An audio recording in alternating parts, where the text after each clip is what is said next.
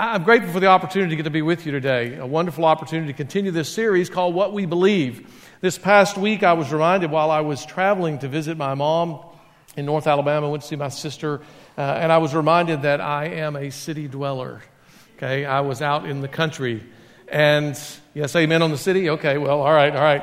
I grew up in the country, and I realized that I had become a city dweller when I got there. I left my sister's house late on Tuesday night, and I discovered there was something in the country that we don't have in the city. It's called stars. You know, you forget when you live in the city and you have all of the ambient light that comes from the city that you can't see so clearly. But when you get out in the country and away from the lights, and many of you have done this, you know what I'm talking about, the brilliance of the stars is unbelievably bright against this dark black canopy. And when I walked out, I was reminded of our text for today because the text for our message is Psalm 8. And we'll look at that in just a moment as we address this because the psalmist had a similar experience and he records that for us in this text. If you have your Bible with you, open it to Psalm 8. I want to read all 9 verses and then we'll come back and look at what God has for us today in this text. The psalmist says this, O Lord, our Lord, how excellent is your name in all the earth. You have set your glory above the heavens. Out of the mouth of babes and nursing infants, you have ordained strength because of your enemies, that you may silence the enemy and the avenger. When I consider your heavens, the work of your fingers, the moon, the stars which you have ordained, what is man that you are mindful of him, and the Son of Man that you visit him? For you made him a little lower than the angels. You have crowned him with glory and with honor. You have made him to have dominion over the works of your hands. You have put all things under his feet, all sheep and oxen, even the beasts of the fields, the birds of the air, the fish of the sea that pass through the paths of the seas. How excellent, O Lord, our Lord, how excellent is your name in all the earth. What a great experience that the psalmist had. He begins with God. That's the right beginning place for everything. Regardless of what you're studying, I got to say to you that the starting point is God. In this new series, that's where our pastor started last week. Began with, what do we believe about God? He helped us with a summary. He talked about what an incredible challenge it is to try to do that in a single message. I feel his pain today because last week he said, it's not because we don't know a lot about God, it's that we know so much. How do we package it into this one sermon? And I would say the same thing is true as we look at this picture of man. But he reminded us last week that God is three, yet one. God the Father, God the Son, God the Spirit dwell in unity as one. He reminded us that God the Father was the Lord of love. He reminded us that God the Son was the giver of grace. And that God the Holy Spirit was the creator of intimacy. And so God is the starting point. Regardless of what subject you're studying, you need to start there. What does God say about this? And then move your way forward from there. The psalmist does that. He begins with acknowledging who God is. He begins with acknowledging that God's name is great in all of the earth. Not just in Jerusalem, not just in Israel, but he says, really, you are Lord over all. And he's captured by the majesty of God. But what it is that really captures him in this moment is that he realizes that God has revealed himself through his created order. When he sees this black canopy littered with these diamonds of stars all over the sky, he realizes something about himself. It's a moment of recognizing his own insignificance. You realize there are about 7.2, 7.3 billion of us sharing the planet today. When we start looking at numbers like that, it's very easy to kind of get overwhelmed and think, standing out under the starlit sky, God, who am I that you would notice me? Who am I that you would even recognize who I am? And yet the psalmist goes on to acknowledge that he does. It's a great question for us today, a great question that he poses for us when he says, God, what is man? What is man that you're mindful of him? Well, that question has been sought to be answered by lots of people. Philosophers, theologians have given all kinds of answers and offered things about that. But let me just say to you in simplicity that there really are two basic answers to that question, is that one group of people would say that man is constituted, or man is made up of, just matter. We are just cells. We are just neurological connections in our brain But this is all we got. We are our body. That's it. That's the whole enchilada. We live, we die, and it's all over. But the Bible would paint a different picture of man. If you think about the words that we just sang a few minutes ago, we use some different words. The Bible talks about our heart. The Bible talks about our soul. The Bible talks about our spirit. As a matter of fact, we are instructed to love the Lord our God. How? With all of our heart, our soul, our mind, and our strength. That puts us in a camp, as followers of Christ, it puts us in a camp of what philosophers would call dualist. We would say that we are body and spirit, or body and soul. Those words are used interchangeably a lot in Scripture. What that means is that we would say there's something more about us than just this physical body. There's something about us that has an awareness of God. There's something about us that recognizes there's more to this life than just this physical existence. We're going to look and see what the Bible has to say about that issue today and about this question of what it means to be a man. But you see that the psalmist is overwhelmed in the midst of this when he recognizes that God really does care about him. He goes on to say that God has given man specific responsibilities. You see, what God has revealed about himself in nature, in general revelation, is something that helps us to understand a little bit more about ourselves. One theologian has said that the proper study of mankind is man. But the interesting truth about that is when we begin to study man, what we discover is God. There is some impression, there's some imprint about us. Another has said a true understanding of man cannot be achieved if God is disregarded. Anthropologists often attempt to study man, and they miss that biggest point. There are many who would disagree with everything I will say today. What I want us to look at today is what the Bible has to say about that. But before we do that, let me just say to you that sometimes when we start to articulate what we believe, sometimes we have difficulty putting that in just the right words. And I find that at times, sometimes what I believe can maybe express best in what I don't believe. Just as a way of illustration, we have some folks in our media department, Steve Harper and Jeremy Gray, do graphic design. Karen Tucker do graphic design work for us here at the church. When I'm preparing something like this for our Life Groups Matter logo, I go to meet with them and we talk about what we want that to look like. Sometimes I know exactly what I want the logo to look like. And that's really easy, but sometimes I'm just quite not sure what I want. And they will help me by giving me some options. And sometimes I can say, boy, I don't want it to look like that, and I don't like that, that's what I want it to look like. Well, sometimes that's true for us.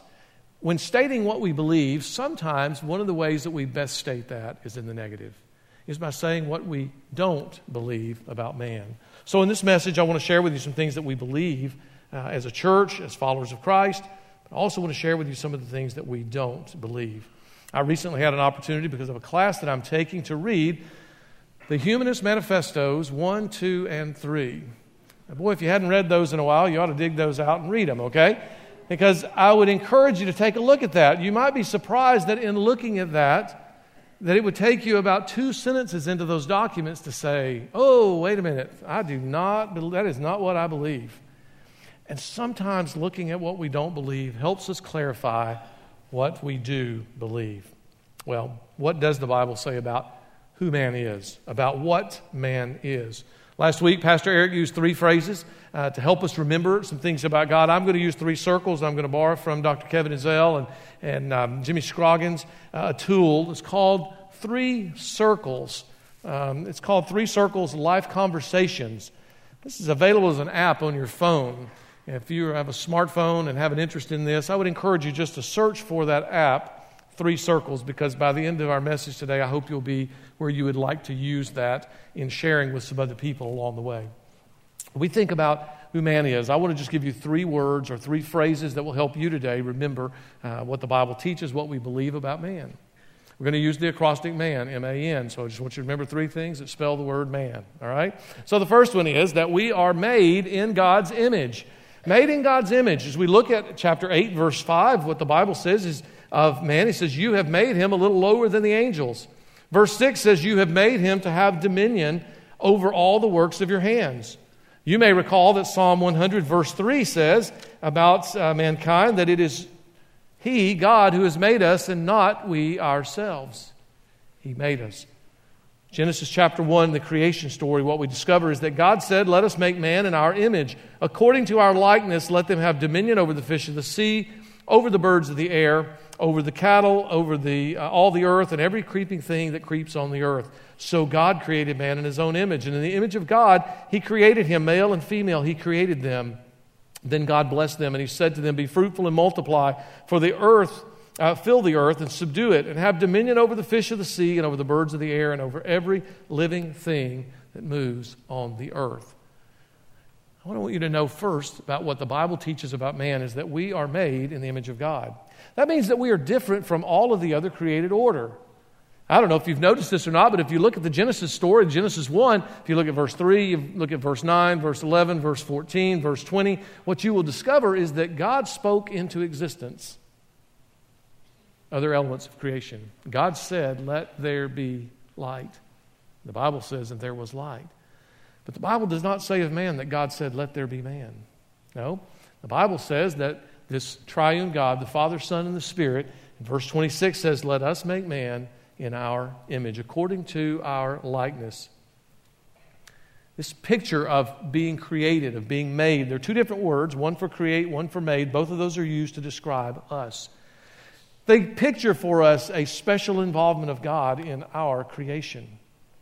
But even more than that, the Bible says that we are each stamped with this image of God. What is the image of God? Well, a couple of ways we might think about that. One of those is that, let me eliminate one thing. One, it's not about our body. We know that God doesn't have a body in that sense. The Bible, the New Testament, says that God is spirit, and those who worship Him will worship Him in spirit and in truth. So it's not that as good looking as you are, it's not like that's the part of you that's the image of God, okay? This body is going to fade. This is our temporary dwelling. So we believe that we're not just body, but we are body and soul, or body and spirit, that there is something else about us that constitutes who we really are on the inside. And this idea of the image of God carries with it a reminder that God has created us in such a way that we reproduce after our own kind. Some of you may have had this experience. You've awakened early in the morning and you've gone and looked in the mirror, and much to your surprise, your parents have moved in. How does that happen? Well, genetically, our parents have passed on the good, bad, and the ugly to us. And you young people don't have any idea what I'm talking about because you have not had that happen yet. But as you grow older, what you will discover is kind of like, gee whiz, my father just showed up. I didn't know that. Where did that come from? Well, you're made in the image of God. But again, that's not about the picture of our external. It's something about who we are on the inside.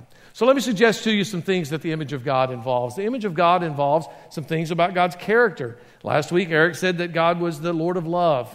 He has given us the ability to love Him and to love others. To be able to be the giver of grace, He has given us those characteristics to be able to extend grace to other people.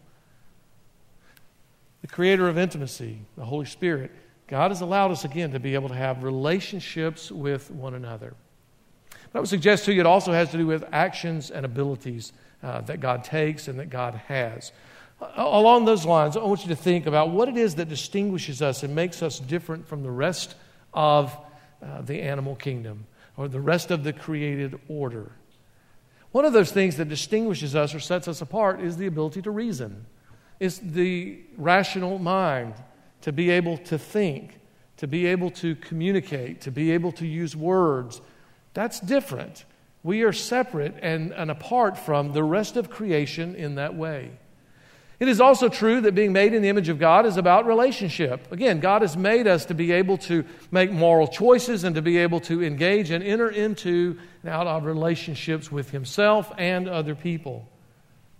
It's also about responsibility. Did you see in chapter 8, verses 5 and 6, what the psalmist said that God has given us a responsibility to do? He said, you have made Him to have dominion over the works of your hands, all the sheep and the oxen, the beasts of the field, birds of the air, fish in the sea. And we find that restated again in the Genesis text, that God has given man this image of God, making him responsible for caring for all the creation. Now, can I just say that we have every reason to have been green before green was green? Okay, God has given us the stewardship of the world. He has given us the responsibility for caring for that. He did not give that to cattle. He did not give it to lions, tigers, and bears, oh my. He gave it to us. Okay? That's part of the image of God stamped on our life. There's another characteristic of the image of God we find in verse 27. The Bible says that God made them both male and female. I'll give you a news flash for our culture today. Men and women are different. Okay? We are not the same. Now, we are confused as a culture about that. There are people that are on a mission to go to some gender neutrality for us to be able to say that we're all the same or we're all equally confused or something. But the truth of the matter is God made us male and female. Well, yes, in one sense, in an obvious way, for reproductive reasons and for us to be able to reproduce after our own kind, yes. But in a larger sense, I believe that that is a picture of what the pastor showed us last week, of God the Father, God the Son, God the Spirit, dwelling together in unity, in community. God did not make us in such a way that we were complete in and of ourselves, in such a way that we were to be an island unto ourselves. God did not make you to live in isolation over here by yourself. The Bible says of Adam that there was no companion or no helper found for him, no one suitable for him. And it is not good, God said, for man to be alone. Yes, this could be a picture of marriage, but beyond that, in a greater sense, it is a picture of our need for one another. The Godhead dwells together, three in one, in unity and community. Part of the image of God is our need for each other and this relationship of community. Well, lastly, I would just say that we are image bearers of God to the world. One theologian has said it this way. He said, I believe that the reason making graven images was prohibited in the Ten Commandments is because there was not a need for another image to remind us of God. Because God has stamped on the life of every person that you see the very image of God. Stephen Curtis Chapman said it this way. He said, I can see the fingerprints of God when I look at you. He said, you're a masterpiece that all creation quietly applauds because you're covered with the fingerprints of God. You know, it is an amazing thing, but trust me, not all of the world believes what I've just told you. As a matter of fact, much of the world does not believe that. Much of the world believes that we just somehow showed up here, that we just climbed out of the primordial ooze and we just sort of became us. And we just sort of began to take on the world and just sort of began to do the things that we do.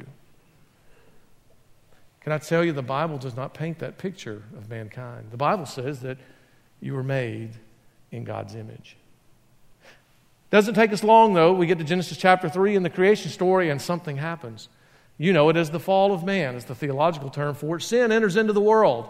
And as sin enters into the world, everything changes. Everything God that has made that is good is now twisted. It is now perverted. Devastation everywhere. Death has entered into the world.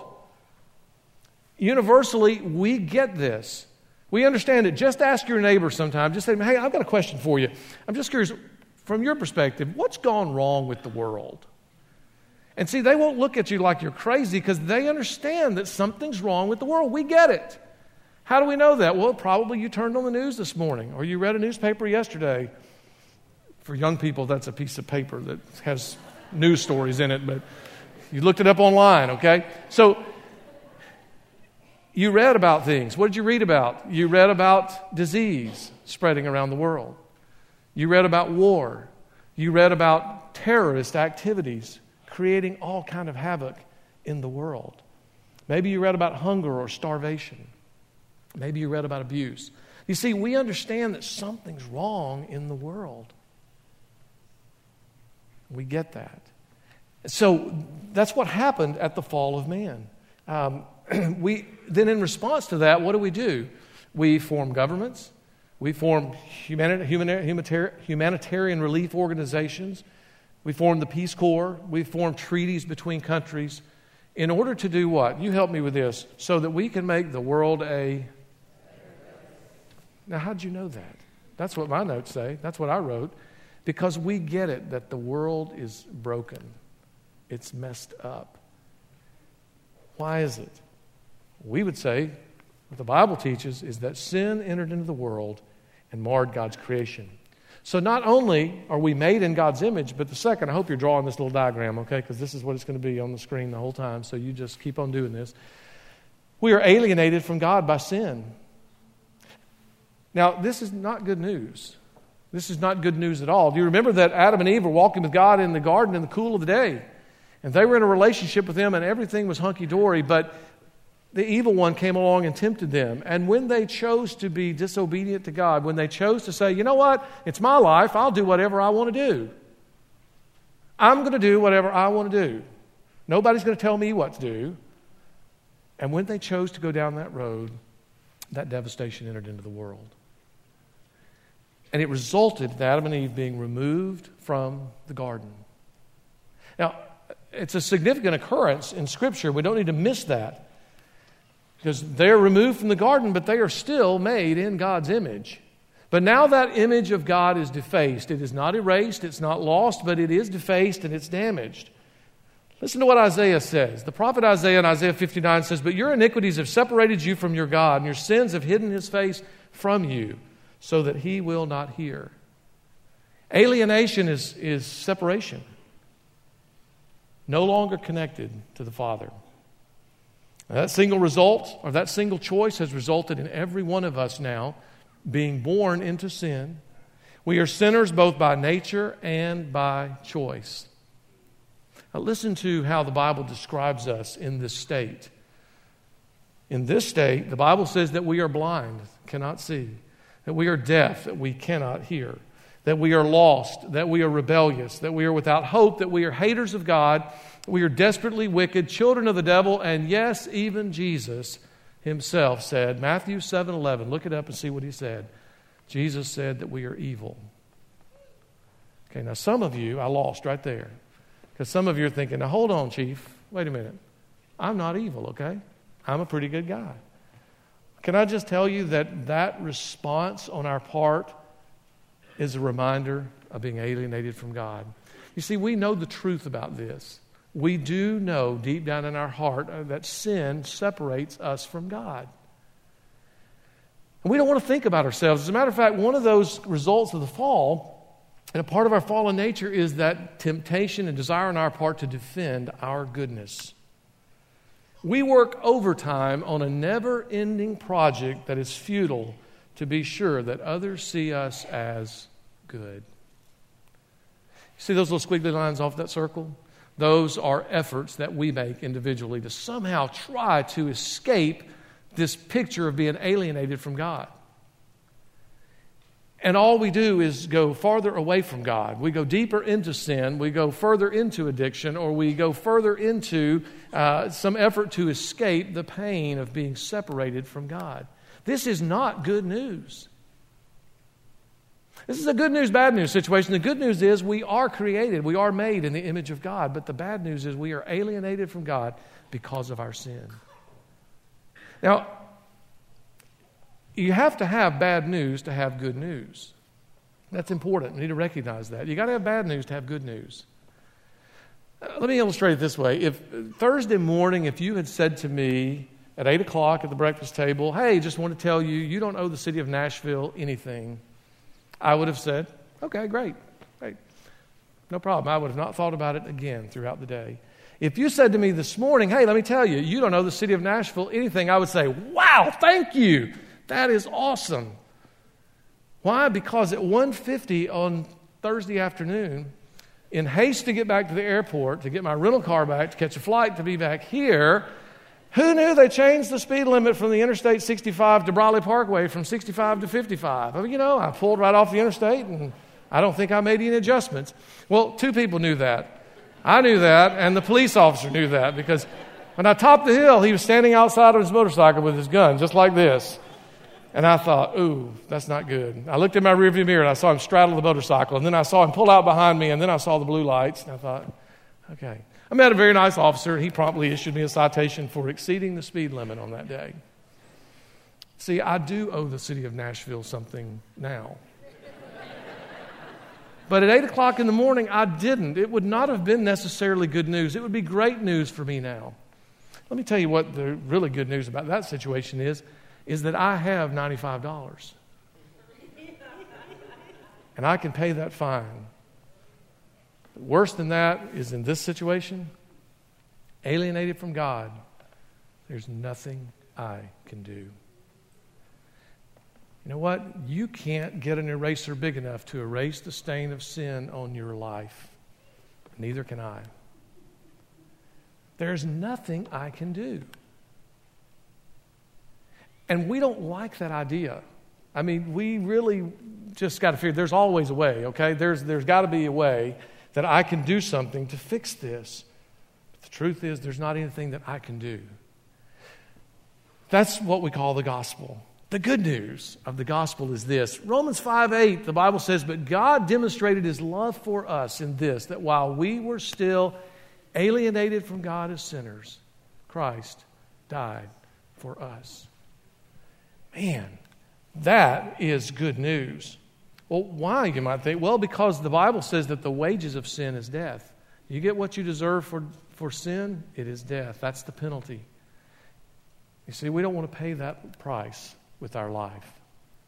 Christ, however, you might say, well, He never sinned. And I would say you're exactly right. Jesus never sinned. That made Him the fitting sacrifice on my behalf and on your behalf. Jesus didn't die for His own well-being. Jesus died because He saw you in that alienated state from God and knew that He could do something about it. That is great news. I got to tell you, that's incredible news because God has loved you enough to do something for you that you could not do for yourself. He loved me enough to do something for me that I could not do for myself. So what is it that we believe about man? We believe about man that he's made in the image of God. We also believe that we're alienated from God because of our sin, but we also believe that when we repent, turn away from our sin and ourself, and we put our faith and trust in Jesus Christ and what He's already done for us, we believe.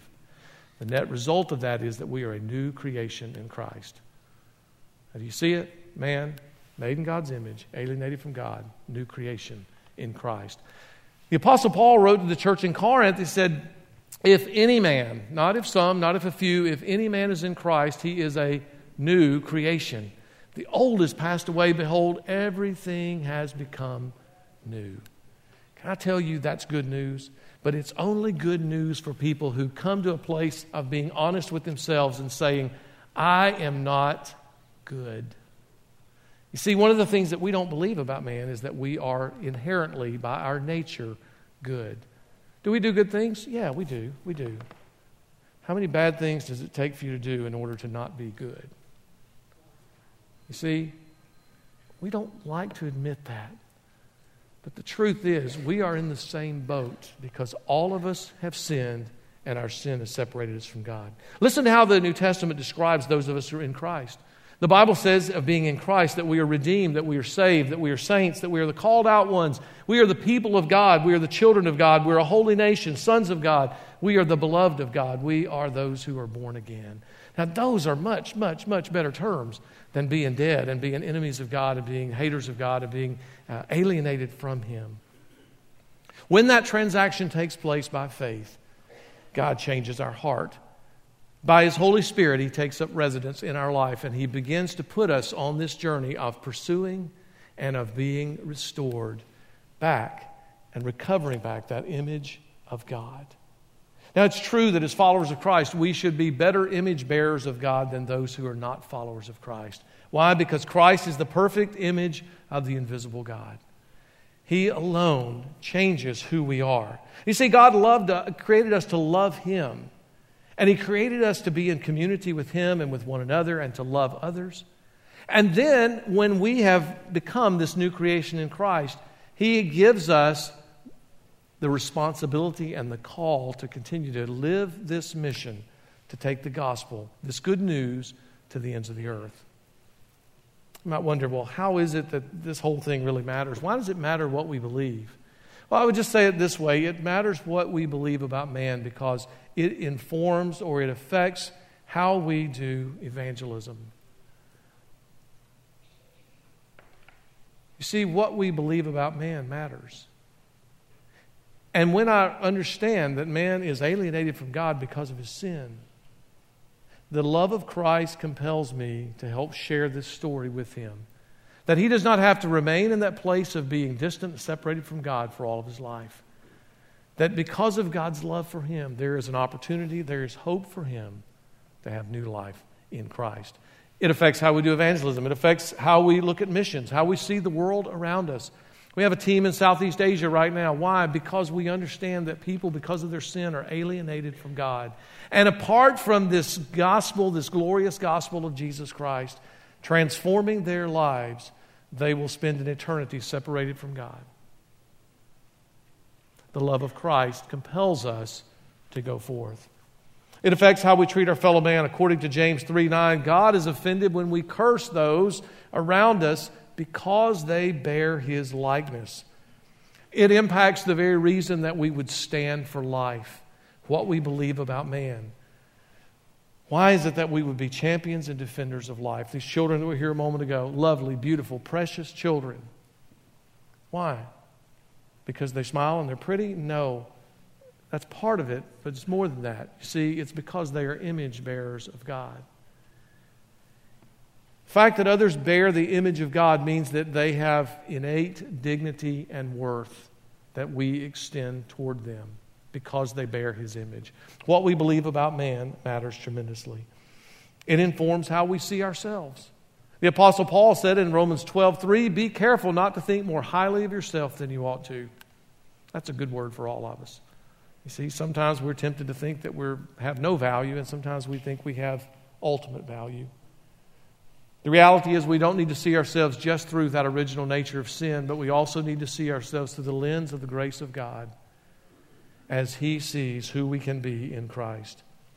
This doctrine informs our perspective on people of every tribe, every tongue, and every nation.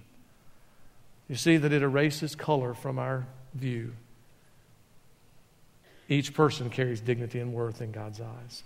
We are God's image bearers around the world. And so what I want to say to you today is that our stories matter. Every one of us in here has a story.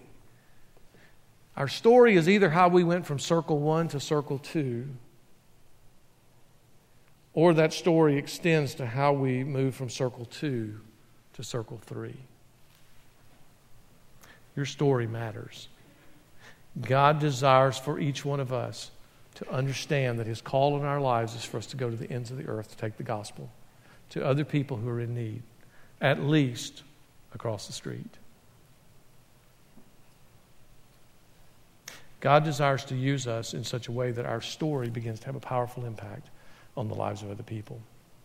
And I want to encourage you, like the psalmist, maybe if you're out tonight, later this evening, with what few stars are able to make their way through the atmosphere here, I want that to be a reminder to you to say, God, when I consider the works of your hand, the sun, the moon, and the stars, what is man that you're mindful of him, and the Son of Man that you would visit him? And then be reminded that yet he has. The fact that God has changed your life gives you every motivation and passion to take this story to the ends of the earth.